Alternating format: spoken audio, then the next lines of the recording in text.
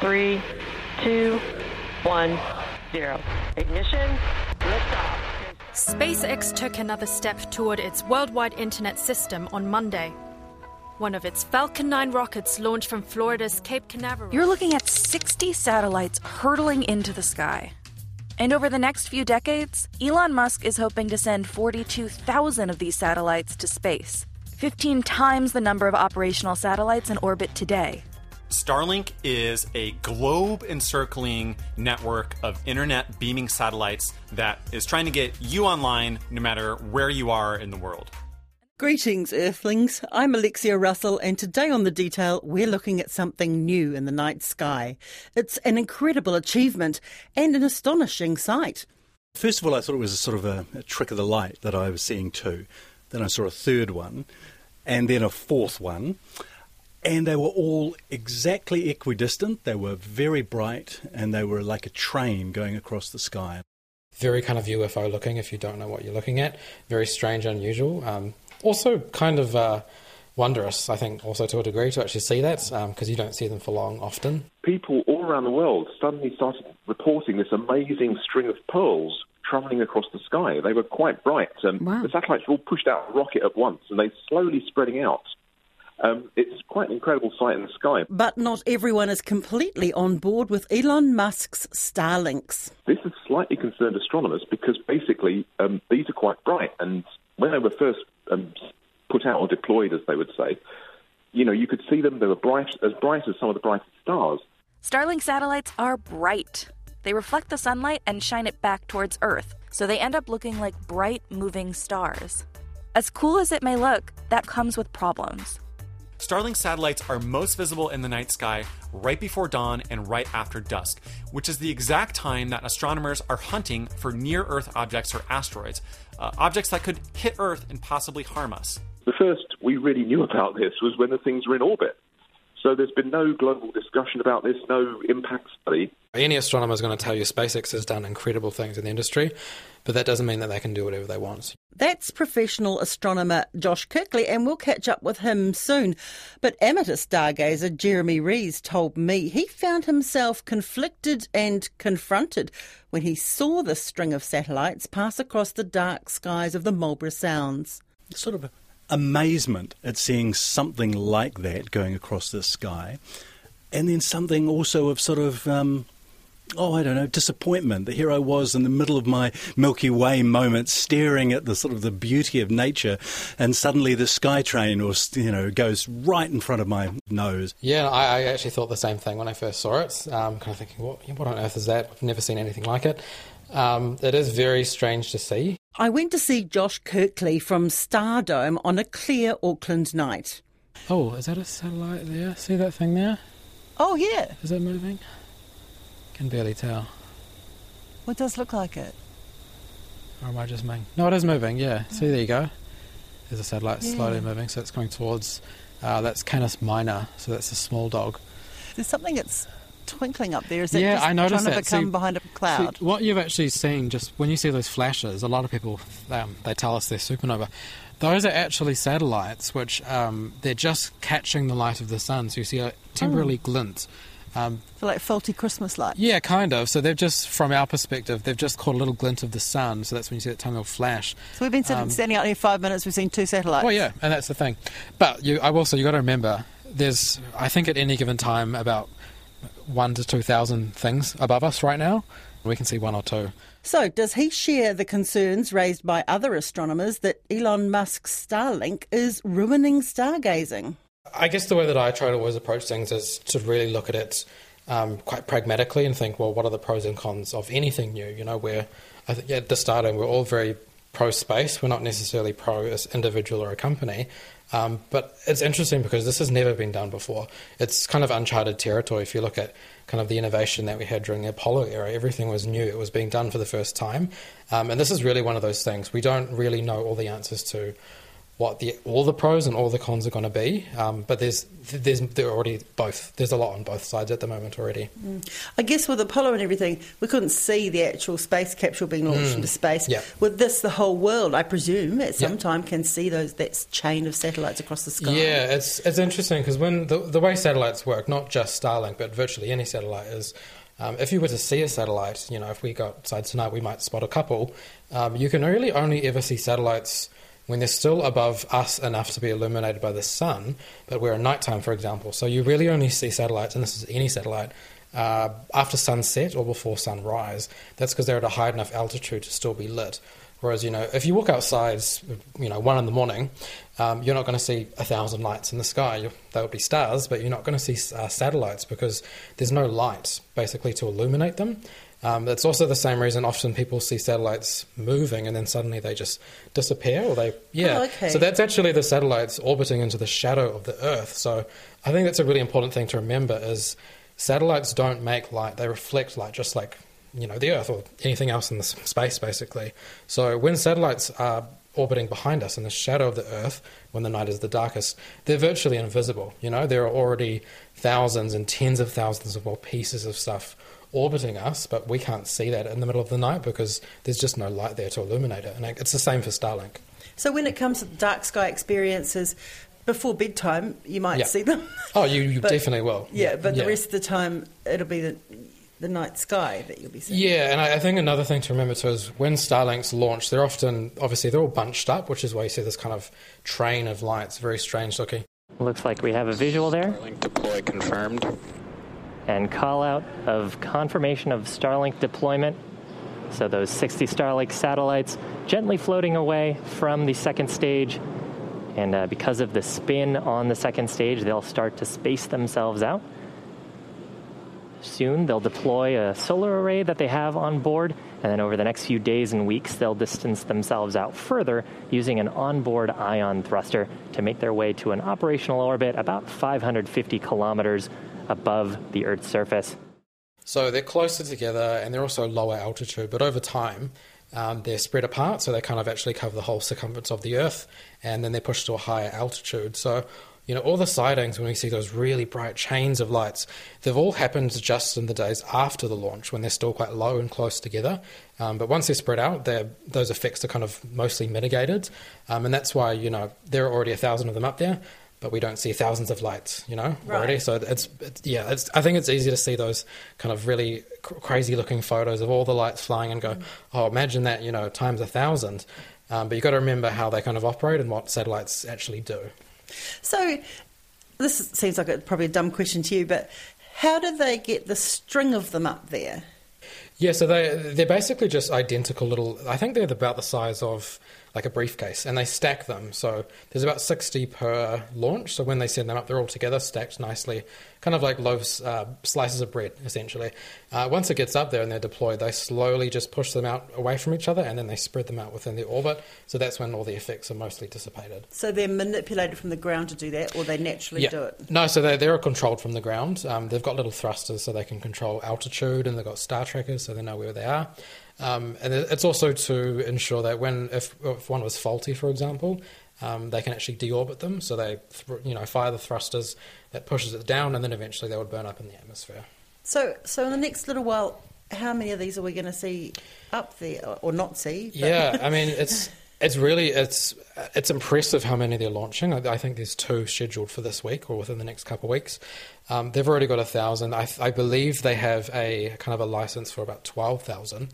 But I think, they've said themselves that they would like up to, 32,000, I believe, up there, which to me seems excessive. I mean, they already have global coverage. But yeah, again, I guess it's maybe going to have to be one of those things that we'll see. The more that go up there, we're going to either see more pros, more cons, or both, and then I guess adjust where they're going to go with their direction. Another stupid question. How are they going to stop them crashing into each other? Yeah, well, I mean, that's also the other issue is, you've got thousands of things orbiting. Now, luckily, one thing to remember about space is even though there are thousands of objects orbiting us, space is very big. So these objects are fairly small. They are quite far away from each other, dozens, sometimes hundreds of Ks away from the nearest satellite.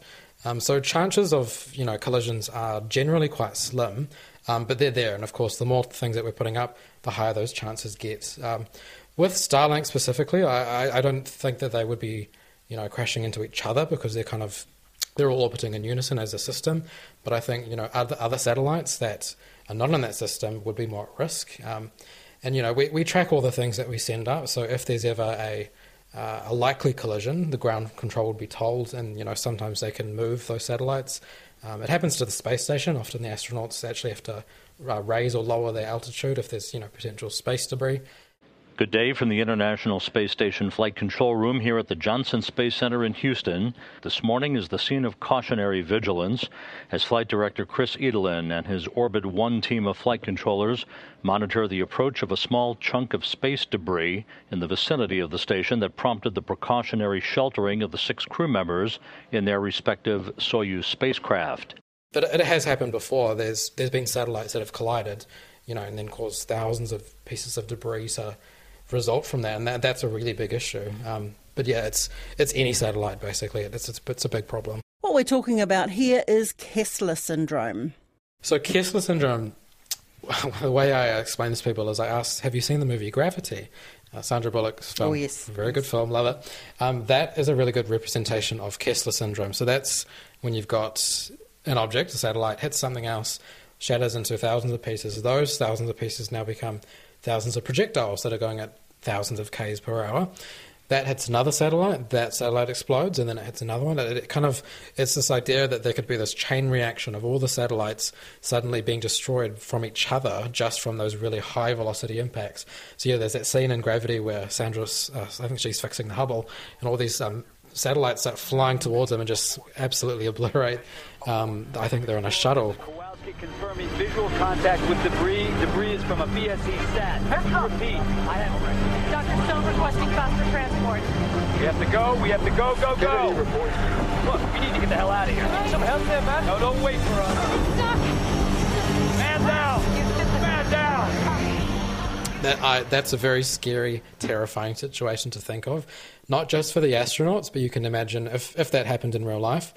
We've just lost all radio, all internet, all phone. We've just lost essentially our entire communication system on Earth. So is it a made-up thing? Or it's a real thing. It's again, you would need a lot more things up there. You would need a lot more objects flying around. But, again, the more things you put up there, like we said, 32,000 objects, the prospect of that becoming real is much more higher.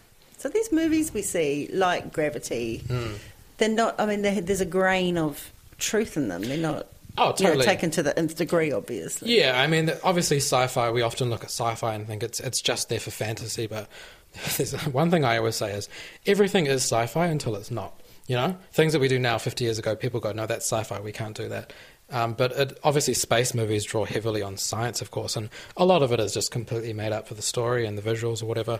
But yeah, things like the Kessler syndrome is a really real thing. Those crashes would create clouds of debris that can orbit the Earth for years, decades, or even centuries. And that debris can then disable or cause other satellites to crash into each other, creating even more debris, and this problem spirals out of control in an effect called the Kessler syndrome. And if we reach that, then essentially space is too unsafe to access.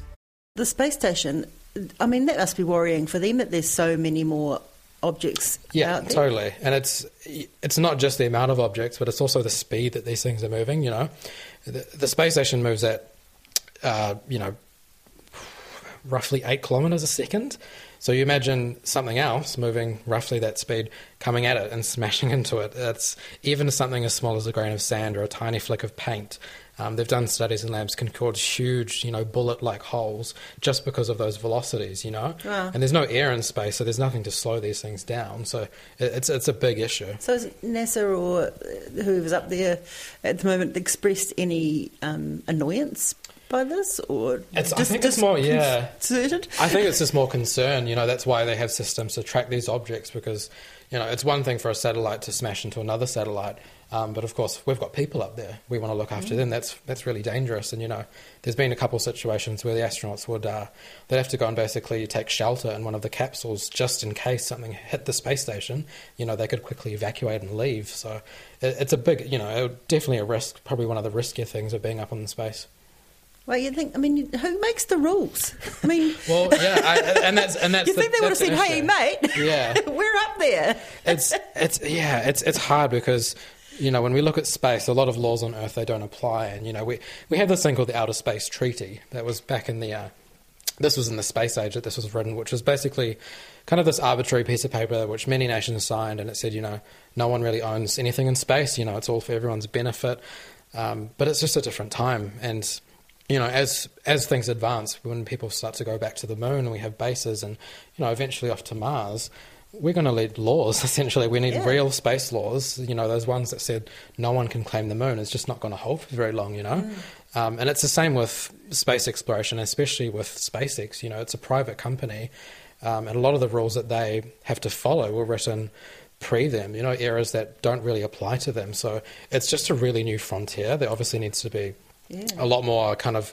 people need to look into this a bit more on both the government and the private side. Is there any move, like UN-based move, to try and rewrite the Outer Space Treaty? Yeah, I mean, not at the moment. I think it's more on the United States side. I mean, every time they have an endeavour in space, they often have kind of new treaties that they sign or pieces of partnership which they sign with other countries, kind of stating, you know, the objectives and the goals of the missions, but... you know, again, not all countries play to those rules. You know, China and Russia, there's been a lot of rule breaking, I guess, in space before. But it's who are you punishing and who's being punished? Whose right is it to say you can't do that in space when we've just told everyone that space is for everyone? You know, it's the double edged of, you know, I think any science. You know, it's when we first split the atom. You know, we thought, wow, we're going to have clean power forever. We never need fossil fuels. But instead we built bombs, you know? So it's that kind of double-edged sort of... humans. Yeah, we are very human. So it's kind of how we use the tool of science. Obviously we want to be using it for good, but that's not everyone's intention. Okay, when two objects smash in space... yeah. Oh, do they need third-party insurance? Do they? Who pays? Surprisingly, satellites are insured. More so for rocket failures if they... you know, because you pay a rocket... provider to send something up. If it explodes, you get some insurance money. But yeah, it's often the systems. I mean, you have a lot of NASA, for example, and the ESA, European Space Agency, they do a lot of tracking. So, you know, if a Chinese satellite is on a collision course with a European satellite, they'll contact each other, and often you find that sometimes it's a bit of a game of chicken, where one country will say, well, you move your satellite, and the other might say, well, no, we're not moving, you move your satellite, to the point where they actually get really close to collision. So there's a lot of politics around the space above us, which...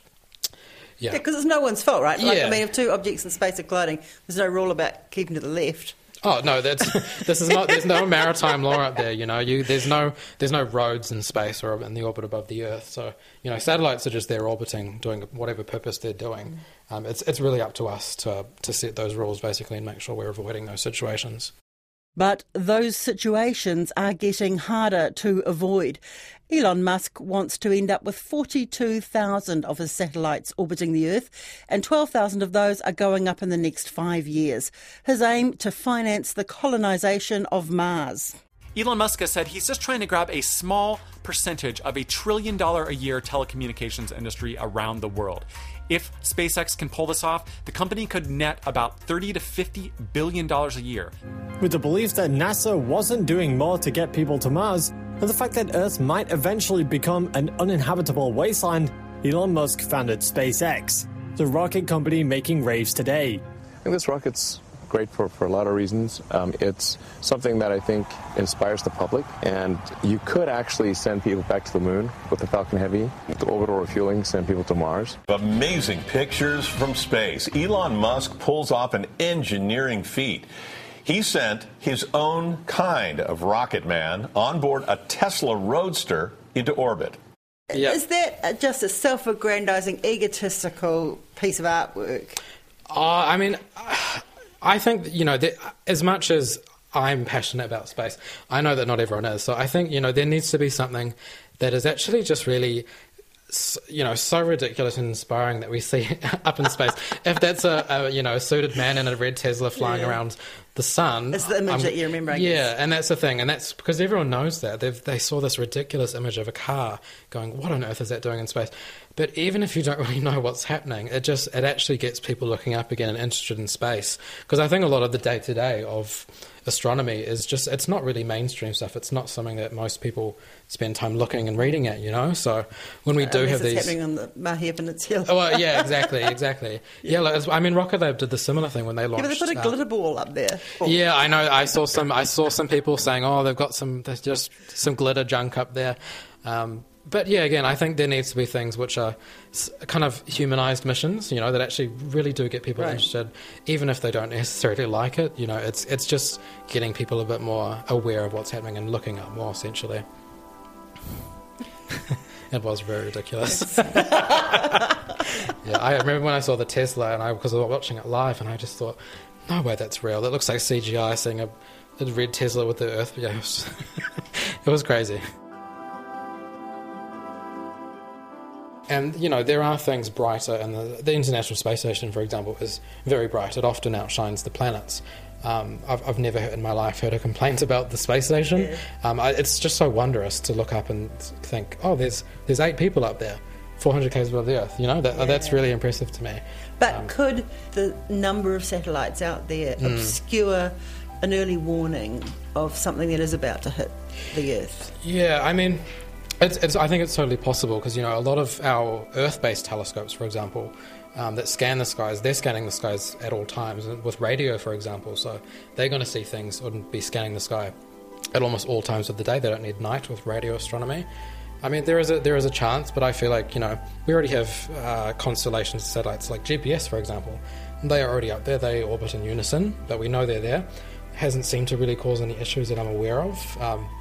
Starlink so far, I haven't seen any real issues. I've just seen, the photos, people saying, it's going to ruin the night sky.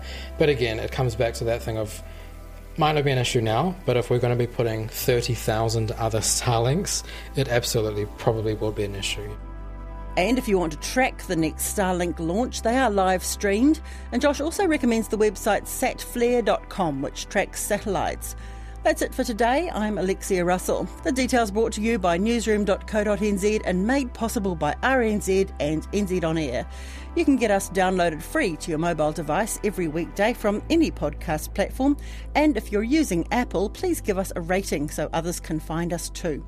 Today's episode was engineered by Rangi Poik, and thanks to Josh Kirkley. Do you have a permanent crick in your neck? Honestly, I do sometimes, and I'm like, I need to stop looking up. It's been almost time looking up, honestly.